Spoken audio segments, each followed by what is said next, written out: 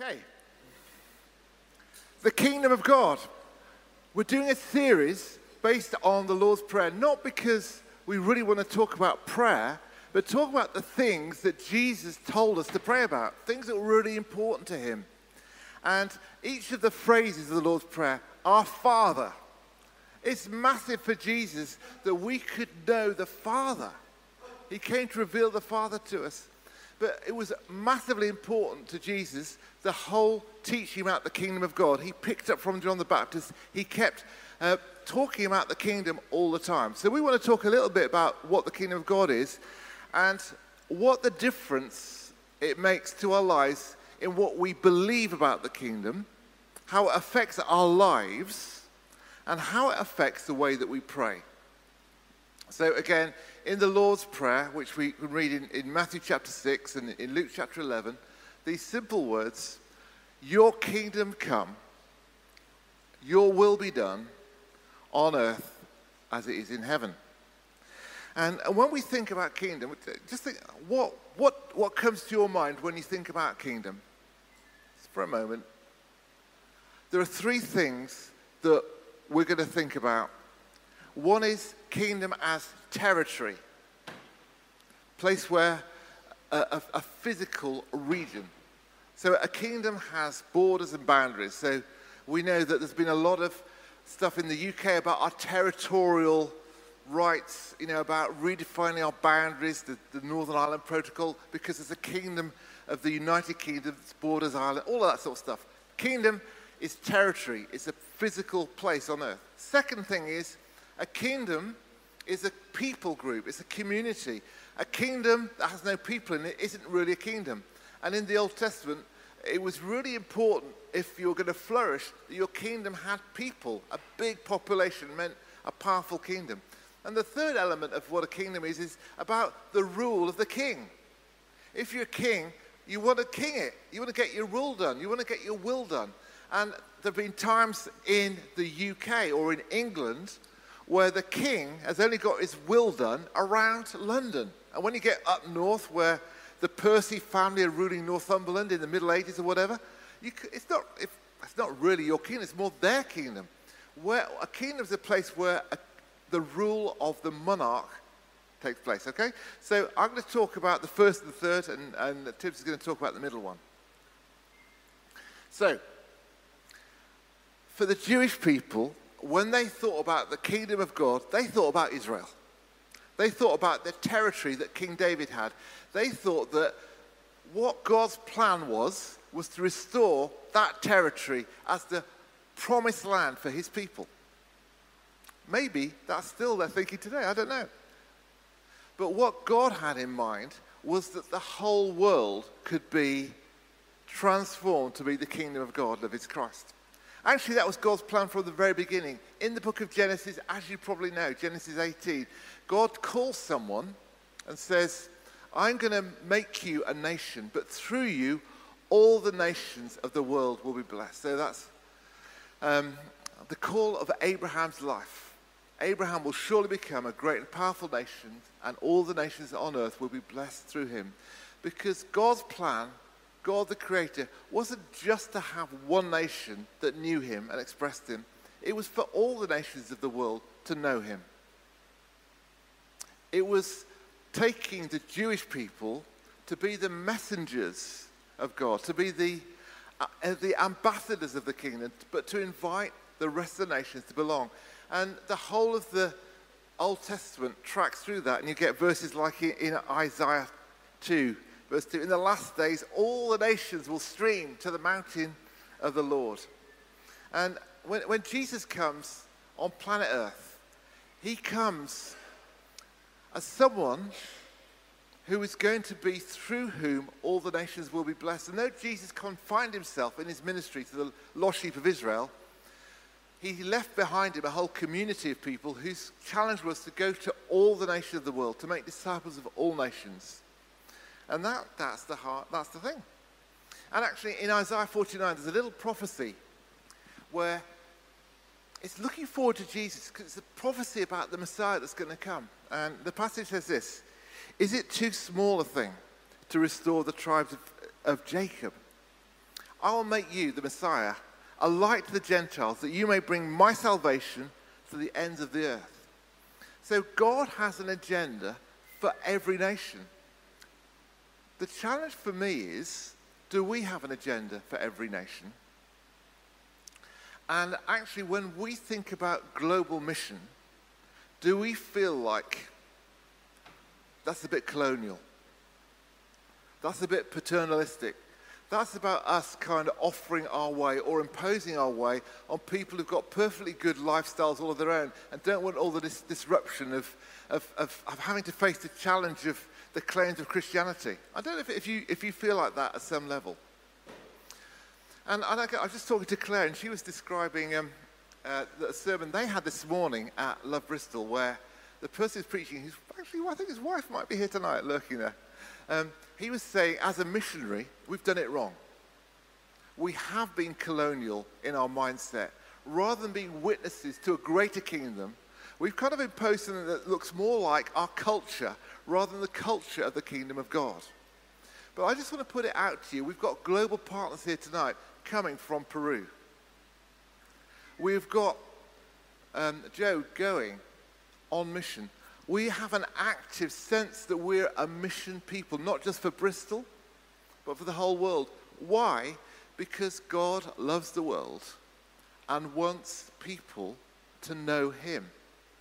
And I think it needs to be a challenge to our thinking and our prayers about what we feel about the kingdom coming. For us, when we pray, your kingdom come, do we think, Lord, your kingdom come, and let your kingdom come to North Korea and China and the Islamic world?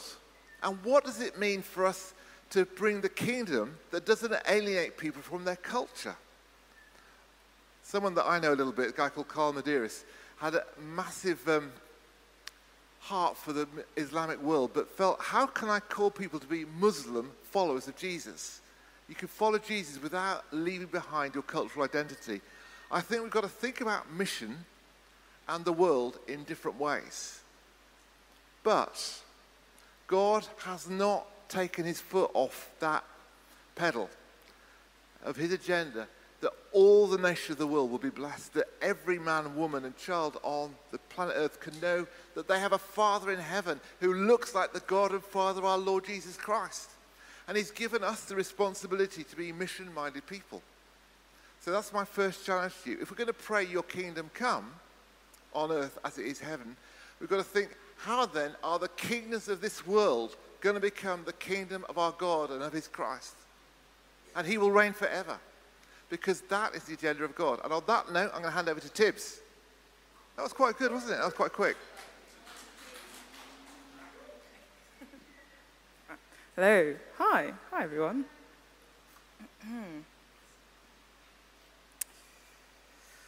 Oh, it's warm in here. So if we haven't met yet, my name is Tibbs, and I'm a little bit nervous, but I really shouldn't be, because you're all a lovely lot. And yeah, I've been an apprentice to Mr. Dave Mitchell himself, actually, for the past year, if you didn't know. And so he's been teaching me lots of very important things, like an adoration of cheese. He's been teaching me how to occasionally forget that I've left my glasses on my head. And he's been teaching me how to hopefully preach. So this should hopefully go okay. Kingdom. A kingdom needs a people. A kingdom needs people in the same way that territory needs inhabiting, right?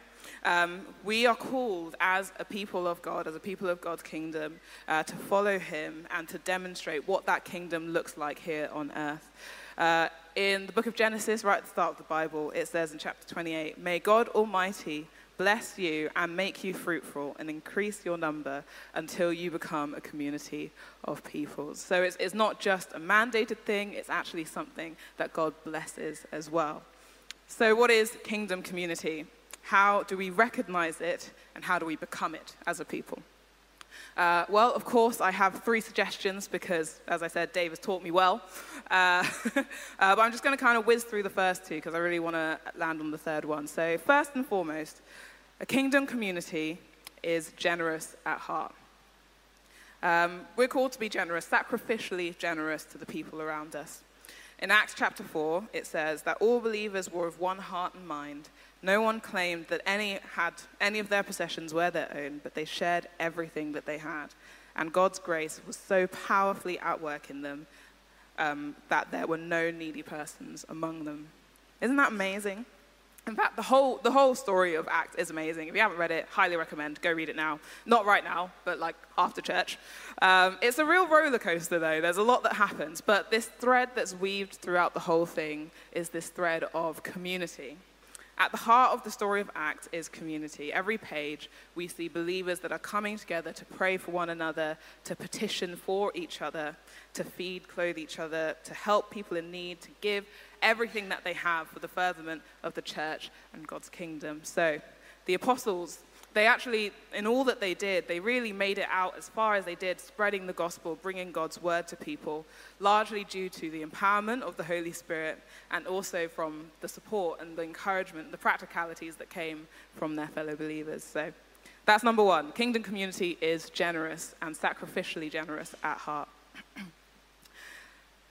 Number two, kingdom community is attractional. It grows. I'm actually not going to say too much about that one because just like looking out at most of you now, you kind of know what it means to be an attractive people, am I right? There we go. Oh dear, honestly. It is hot in here, isn't it? Yeah. Woo! But I'm going to read this one. I'm going to read to you this one quote from a guy called Rick Warren, who's this renowned American pastor. And he has this to say about church growth and being an attractional, mature, growing church. He says that maturity can be defined quite literally as a child becoming an adult.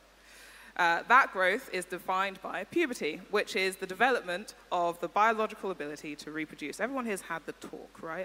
Okay, good. So maturity is, by definition, the process of becoming able to create more, to grow, and to reproduce. So therefore, a mature church should be reproducing in some way, shape, or form. So, to be a mature kingdom church, we should be growing, and in order to grow, we need to be attractional. But you're all most of the way there, so. Number three, a kingdom community is faithful. So this is the one I wanted to really speak on with you guys, because it's the one maybe a bit closest to my heart. If we go back to what we were talking about in the story of Acts earlier, the initial outworking of Christ's commission, that is what the book of Acts is. It demonstrates to us what it really looks like to act out God's kingdom. We often kind of look back on those early church days and we really exalt them. We say, oh, wow, wasn't the church incredible, growing and in this exponential rate that was just unprecedented. There was nothing like it before. But it is also worth remembering that most of the apostles in the early church, in fact, all but one, didn't make it out alive. There were thousands upon thousands of early church believers who were killed for what they believe. And there were tens of thousands more that were experiencing trauma and loss and grief, poverty, illness, injury, and betrayal. So pain really just defined a lot of the early church experience, and yet it continued to grow rapidly as they obeyed the commission that Christ gave them to make disciples of all nations. So why was it growing? Well, I would say, number one, that it was the Holy Spirit living, moving, working, breathing through, number two, a growing and faithful community. The thing about community, when community is done right, it makes us better people, better friends, better sharers, better spouses, sons, daughters, givers, workers, supporters, anything. It makes us better because we learn these rhythms, these habits of how to laugh with other people, how to cry with other people, how to prefer other people over ourselves, how to both fight and reconcile with others, how to protect others and love others sacrificially, just as Christ loved us. A fair weather community, it will not and cannot survive. A community like the one that we see in Acts, and indeed throughout the whole of the New Testament, is a community that we as a church are called to be. In fact, we have to be that kind of community because we've got to love through thick and thin. That is what makes a kingdom community. Faithful community should stick with you on the roller coaster, praying for you in your lowest lows and celebrating with you in your highest highs. So, my question for you guys after Dave's question is, how do we be a more faithful, more committed community to the people that God has placed around us? How do we live as a kingdom-oriented community? How do we try to be generous, sacrificial, attractional? How do we try to be faithful to God, to the people that God has placed around us? So I'm just going to finish by reading actually this bit, again from Genesis 28, later on in the chapter, where it says, "Your descendants will be like dust of the earth, and you will spread out to the west and to the east, to the north and to the south. And all people of the earth will be blessed through you and your offspring." So let's be a people that bless the earth, that bless the people around us, whether they're in Hong Kong or Clifton. Let's be a people that choose to be God's hands and feet in practical ways and love them sacrificially, generously, attractionally, and faithfully. I'm going to hand over to Dave.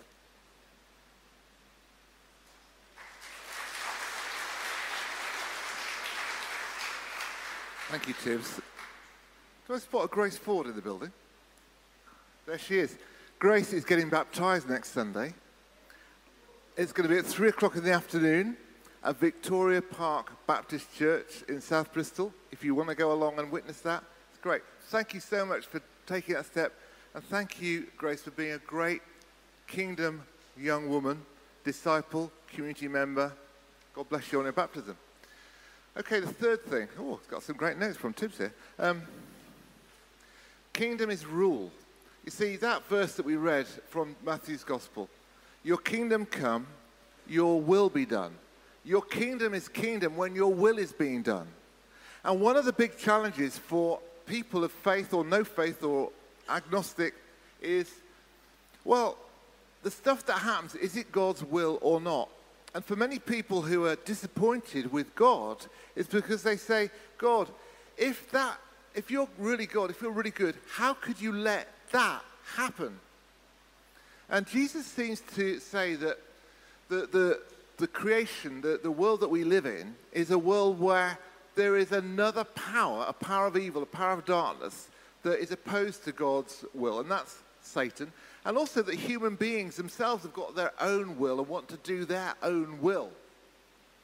But as Jesus comes, he comes as somebody who wants to do the will of God, who wants to be, if you like, the perfect subject of the perfect king. And when Jesus prays, your kingdom come, your will be done on earth as it is in heaven, the implication surely has to be that God's will is not always being done.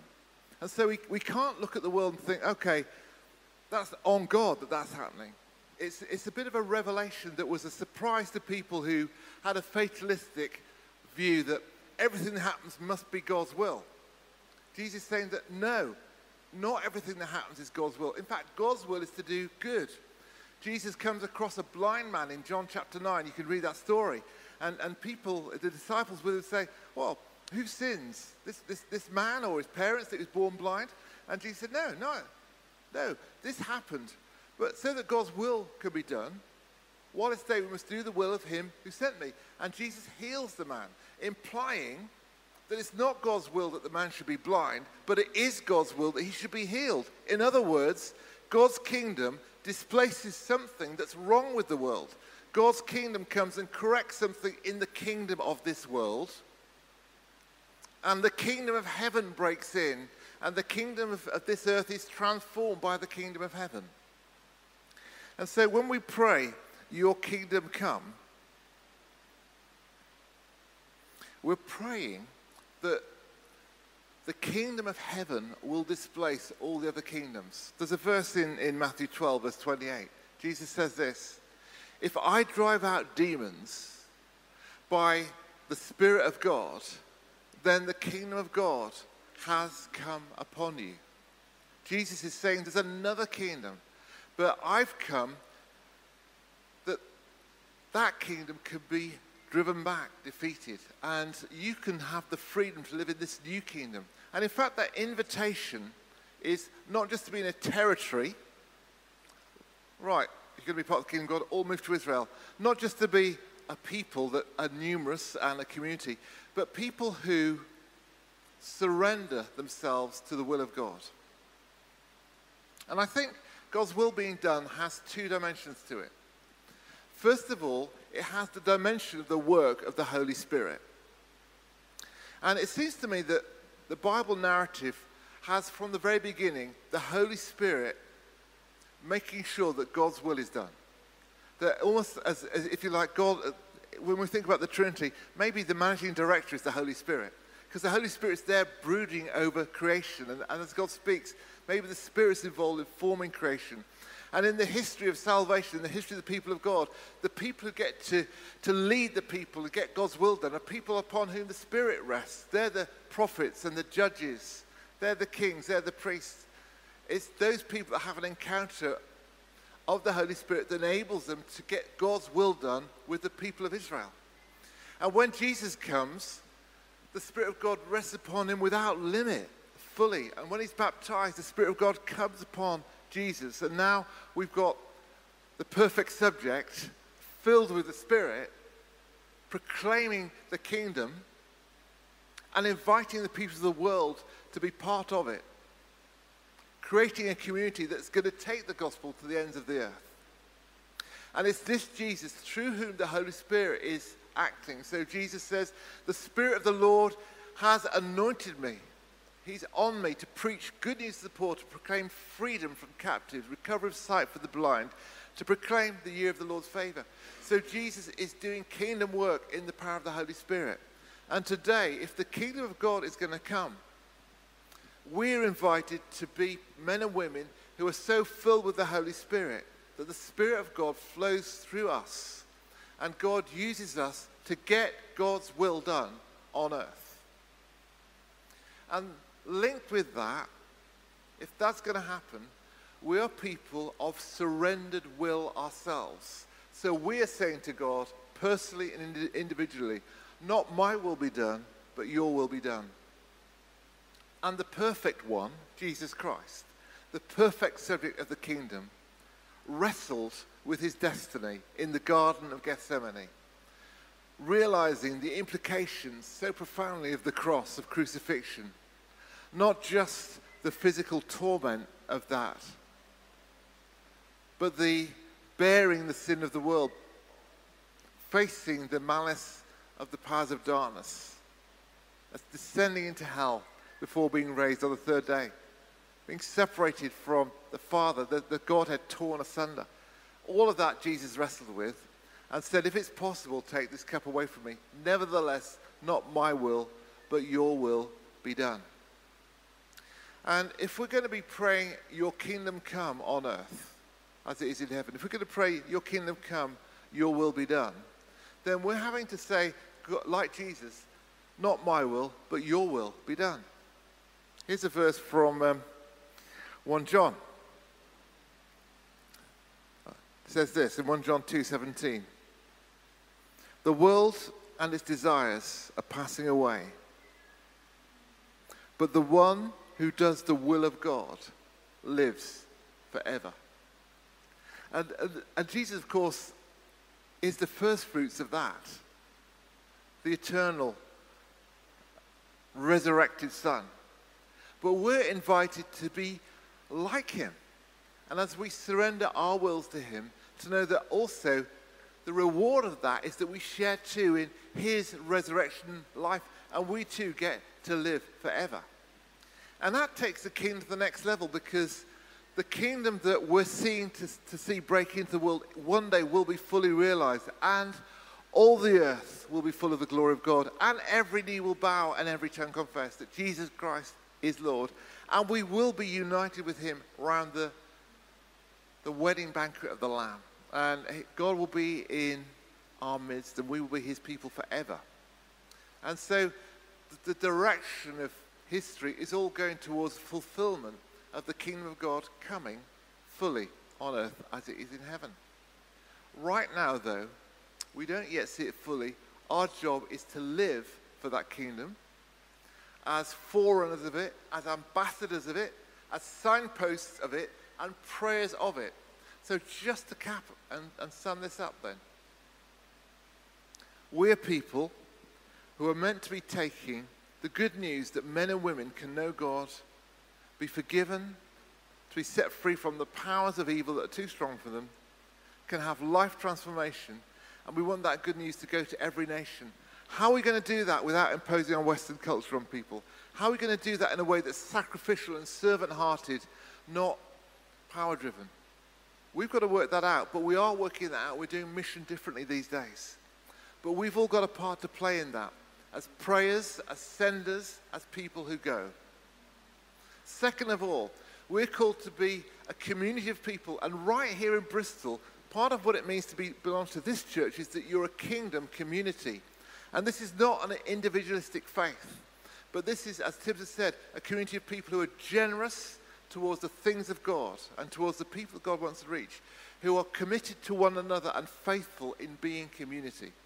And we want to express community. We do that in so many ways. That's why we have our midweek communities, our small communities, but that's why we gather to express community and say, you can belong to this community, you can be family with us, we can welcome you into the kingdom.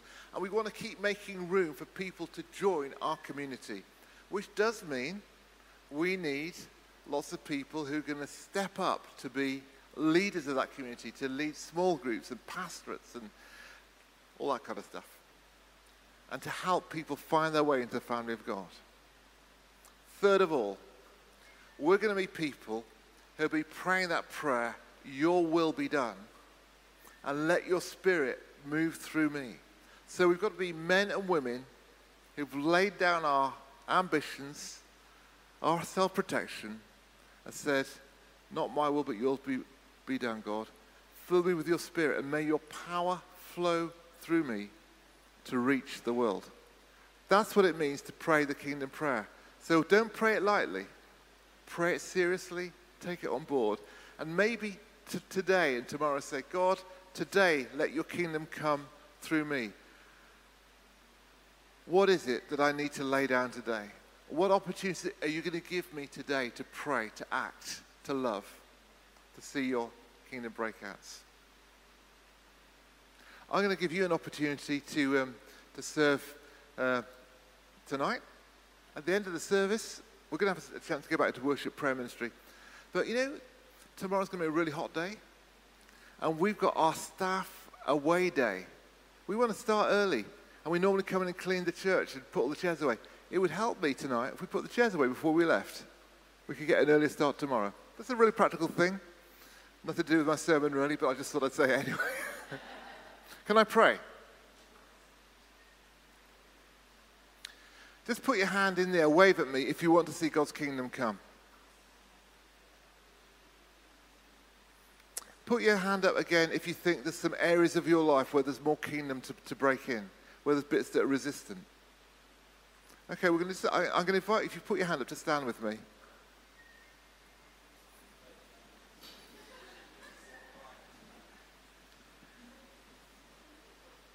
Father God, this evening we want to have our eyes open, our hearts open to the things that you want to do to let your kingdom come. And God, for some of us, in some ways, it feels like letting go of something precious. But we want to choose to let go of the good in order to receive the best. Lord God, what you're offering us is like a pearl of great price. It's like a treasure. It's the treasure of knowing you and knowing you more than we yet do. It's a treasure of being offered eternal life. Not just in terms of not dying, but a quality of life that is dynamic and rich. So we want to say today, Lord God, let your kingdom come in me. Today I choose to lay down my stubborn, proud, self-centered thing. And my little idol that I've wanted to hold on to. And also the good thing that I've made too important. I choose to lay that down. I want to lay down my self-protection. I'll lay that down. I want to pray, Lord God, fill me again with your Holy Spirit. Let your kingdom come in me and through me today. In Jesus' name. Amen.